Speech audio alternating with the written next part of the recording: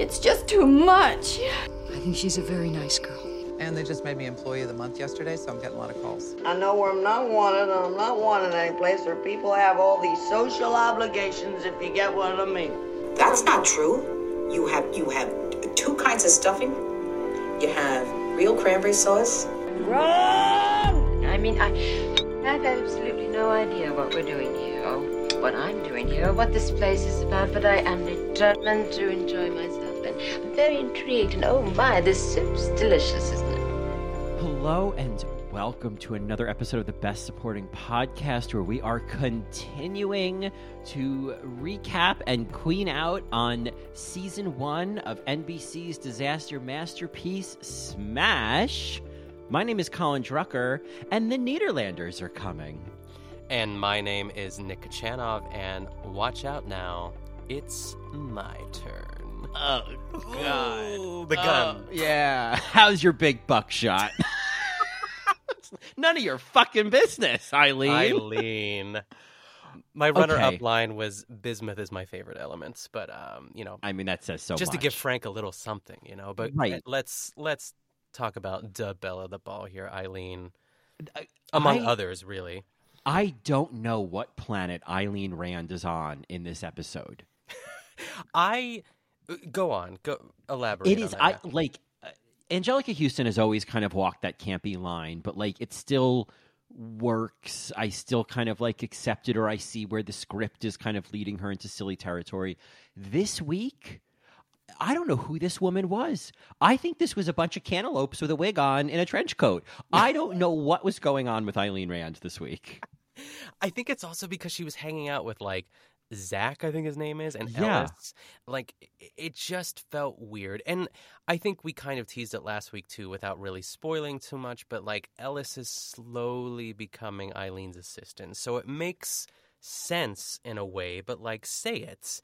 And I feel like Eileen could treat these boys to one of the $20 martinis at the at the Ritz-Carlton or wherever she says. It does feel weird. She's sort of outside of the main plot of the show. She doesn't feel connected. No, and it just it also feels like it's coming out of nowhere. There's this sense of is Eileen having a midlife crisis? Why is she hanging out with these twinks at a bar in Bushwick? What is this about? And I know it was all coming back to me now, Celine. At the end of this episode, I was oh right, the bartender.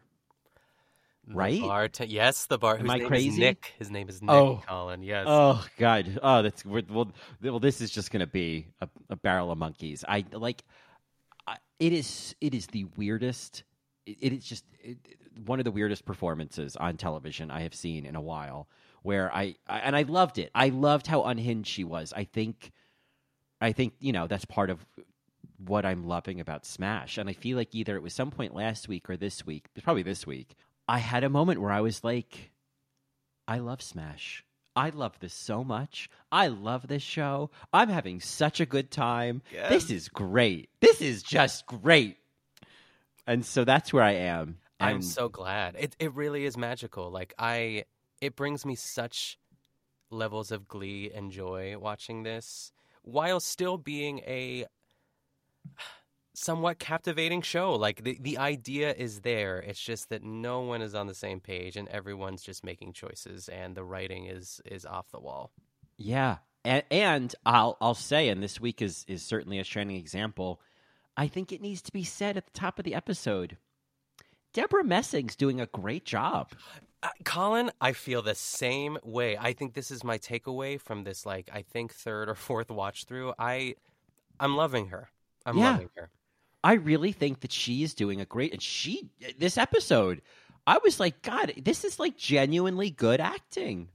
Yeah, she's a good actress. I think that I don't know what she's done. What is that? The Mysteries of Laura was that show? Yeah, right. But I wish we could find something for her because she's great.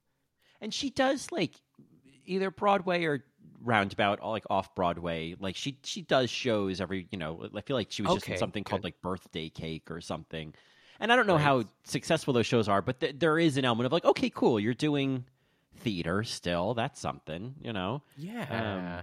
Yeah, I don't know. I don't want to give Debbie Messing the credit she's due, apparently. Yeah, she's great. And it's so, like, as an actress, I would imagine, like, this is such good, like, material. I mean, material as in, like, playing the whole sort of cheating on your husband and those face journeys she takes while her shirt is off. We'll get there. We'll get there. Oh, my God. But, yeah, but I took that note. The face acting and the face journey she was doing in that scene, that in particular, I was like, this is, like... watch your back, Julia Garner. You know? I know, yes. If you want to stop me, you're going to have to fucking kill me. You're going to have to fucking cast me. Yeah, exactly. Well, that's basically what Michael Swift is doing to her this week because he has gone off the rails. Yes, a psychopath. Well, shall we get into it? Maybe that's our cue. I think we here, should. Yeah. I think we should. This is season 1, obviously, episode 6, Chemistry.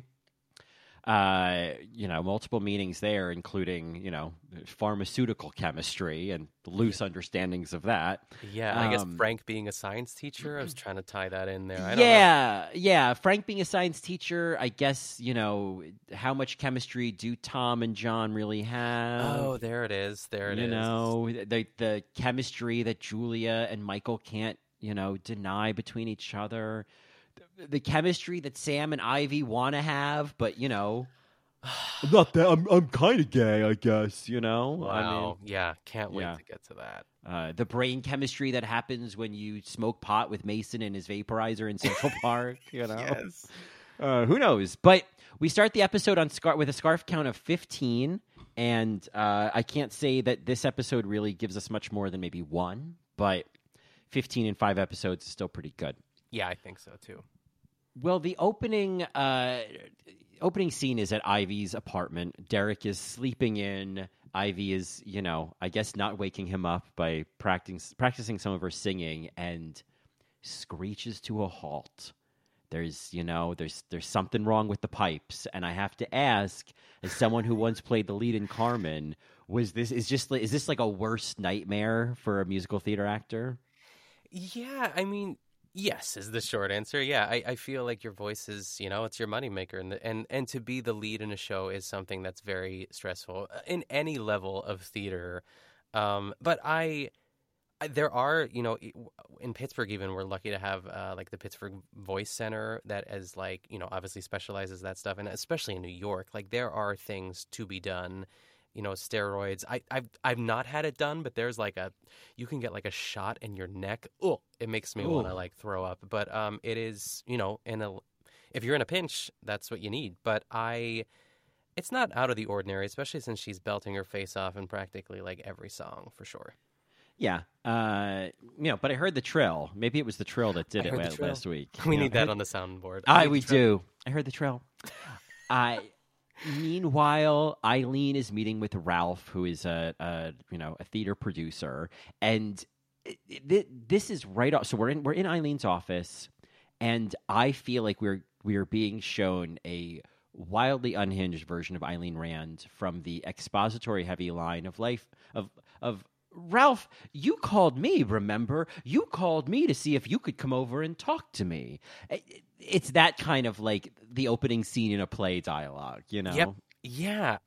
Eileen needs granted, we are looking at this in this episode too. Like she needs an apartment. She needs to be somewhere else besides in that office. Get her out of the office. Get her out of the rehearsal room. She needs something else to do. But which I guess she solves by the end. She gets an apartment on the Lower East Side, so we'll get to that. But in any event, meanwhile at rehearsal, Karen and her rumor has it backup dancers are trying to make heads and tails of these script changes. Wouldn't this be Ann Harada's job? Yes, I think that's like, yeah. I think there would be a meeting about it, and unless it was like happening in the moment. But yeah, and it's not unusual that stuff like this changes last minute. But there would be, Ann Harada would be at Kinko's at like 6 a.m. that morning, like printing everything out.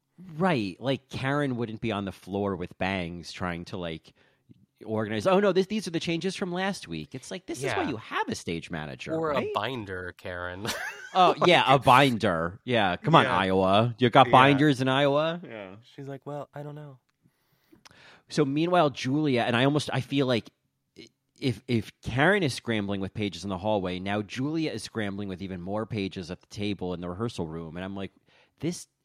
No matter how much scrambling Karen does in the hallway, Julia is re-scrambling. So like, Yeah. God help us. Tom is watching over her shoulder with a distinctly shorter haircut. Yes. I think he's cleaned up since last week, for sure. There's less of the wedge, which I think is great. I want more or less, but I appreciated that it was not me in 7th grade as much anymore. Yeah, that just like tousled, just rolled out of bed, do. Well, now that he's got John on the Whoa. scene. Derek, meanwhile, is in a migraine commercial. He's still, just wearing pajamas and, oh, God, this, God. It's just miserable. He melts down on Julia, and she explains how there's a lot going on at home, which includes Frank being in Santa Fe for a teaching conference and Leo getting arrested in Central Park for smoking pot with Mason and his vaporizer. That does not count to me as reasons that you can't get the book done. Your like senior citizen's son is in the park and your husband is out of town. You got nothing but time to work on the book. Yeah, and the lyrics, like that's a huge part. I mean, writing the music is equally important. I just like, again, all we've seen her do is just lie on couches and just staring at the ceiling, being like, I don't know, and it's all coming crashing down. And Tom eventually has enough and storms out, and we get this shot of Ellis wearing yellow pants in the corner. And the only reason they're showing that is because eventually he goes to like Eileen's office to tattle on them. Oh, Ellis is standing there. He looks like he just pooped his pants and is just standing there watching. I need to quote Tom here that when he does storm off, this was a very scene in a play line where he goes, he is not using me or my music as a club with which to bludgeon my writing partner. Yeah. Storms off. All right, Mary. Yes. Meanwhile, Karen, woe is Karen.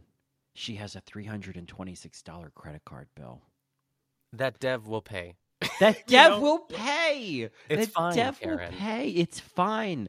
Her little friends just can't imagine a world of having a credit card bill that low. Sue says, I would be singing and dancing if I had a credit card bill this low.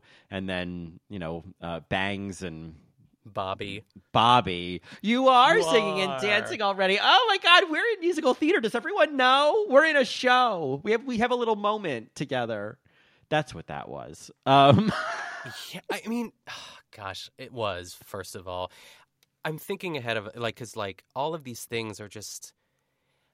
The only reason they're saying this credit card bill is so Jessica can later give her that gig that pays $500, good to pay off that credit card bill. But she could have just said, oh, gosh, this, I'm really losing so many shifts at the cafe. I'm worried about money. I know Dev said he would cover me, but I'm just...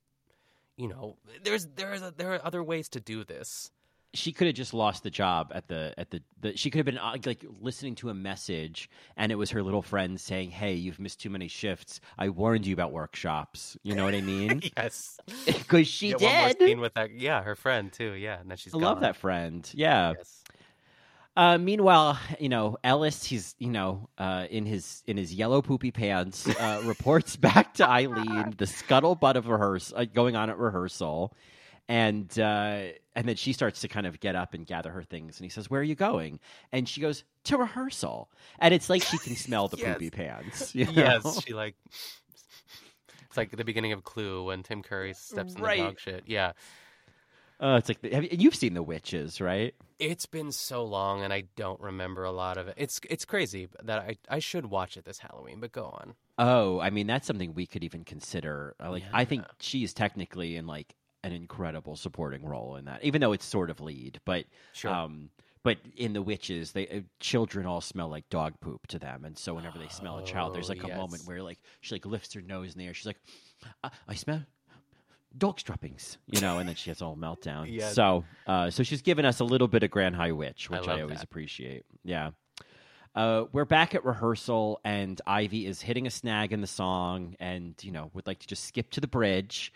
And unfortunately, that does not skirt her around the parts of the song she can't hit, and that's just in time for Eileen and Ellis to arrive as she hits a real squeaker at the end of the song.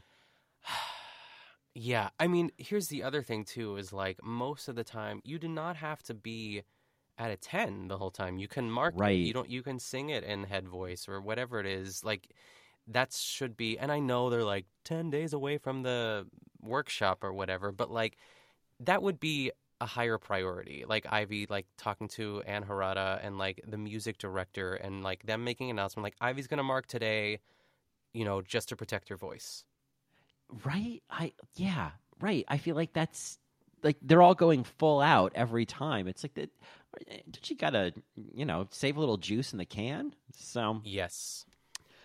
Well, opening credits. We, the chips have been stacked. What are we gonna do? We got a squeaker on our hands. If you want to find out, if you're listening to this preview on the main feed and you want to find out just what's going to happen next, and let me tell you, you have no idea. Like. It's going to go off the rails. But you can find out at patreon.com/BSApod, where you can get access to this and all of our other Smash episodes. You can get early access to our main feed episodes. You could hear Nick's voice demo reel that we're going to post on Patreon. I mean, 'tis the moment. It certainly is. See you over there. Yeah, see ya.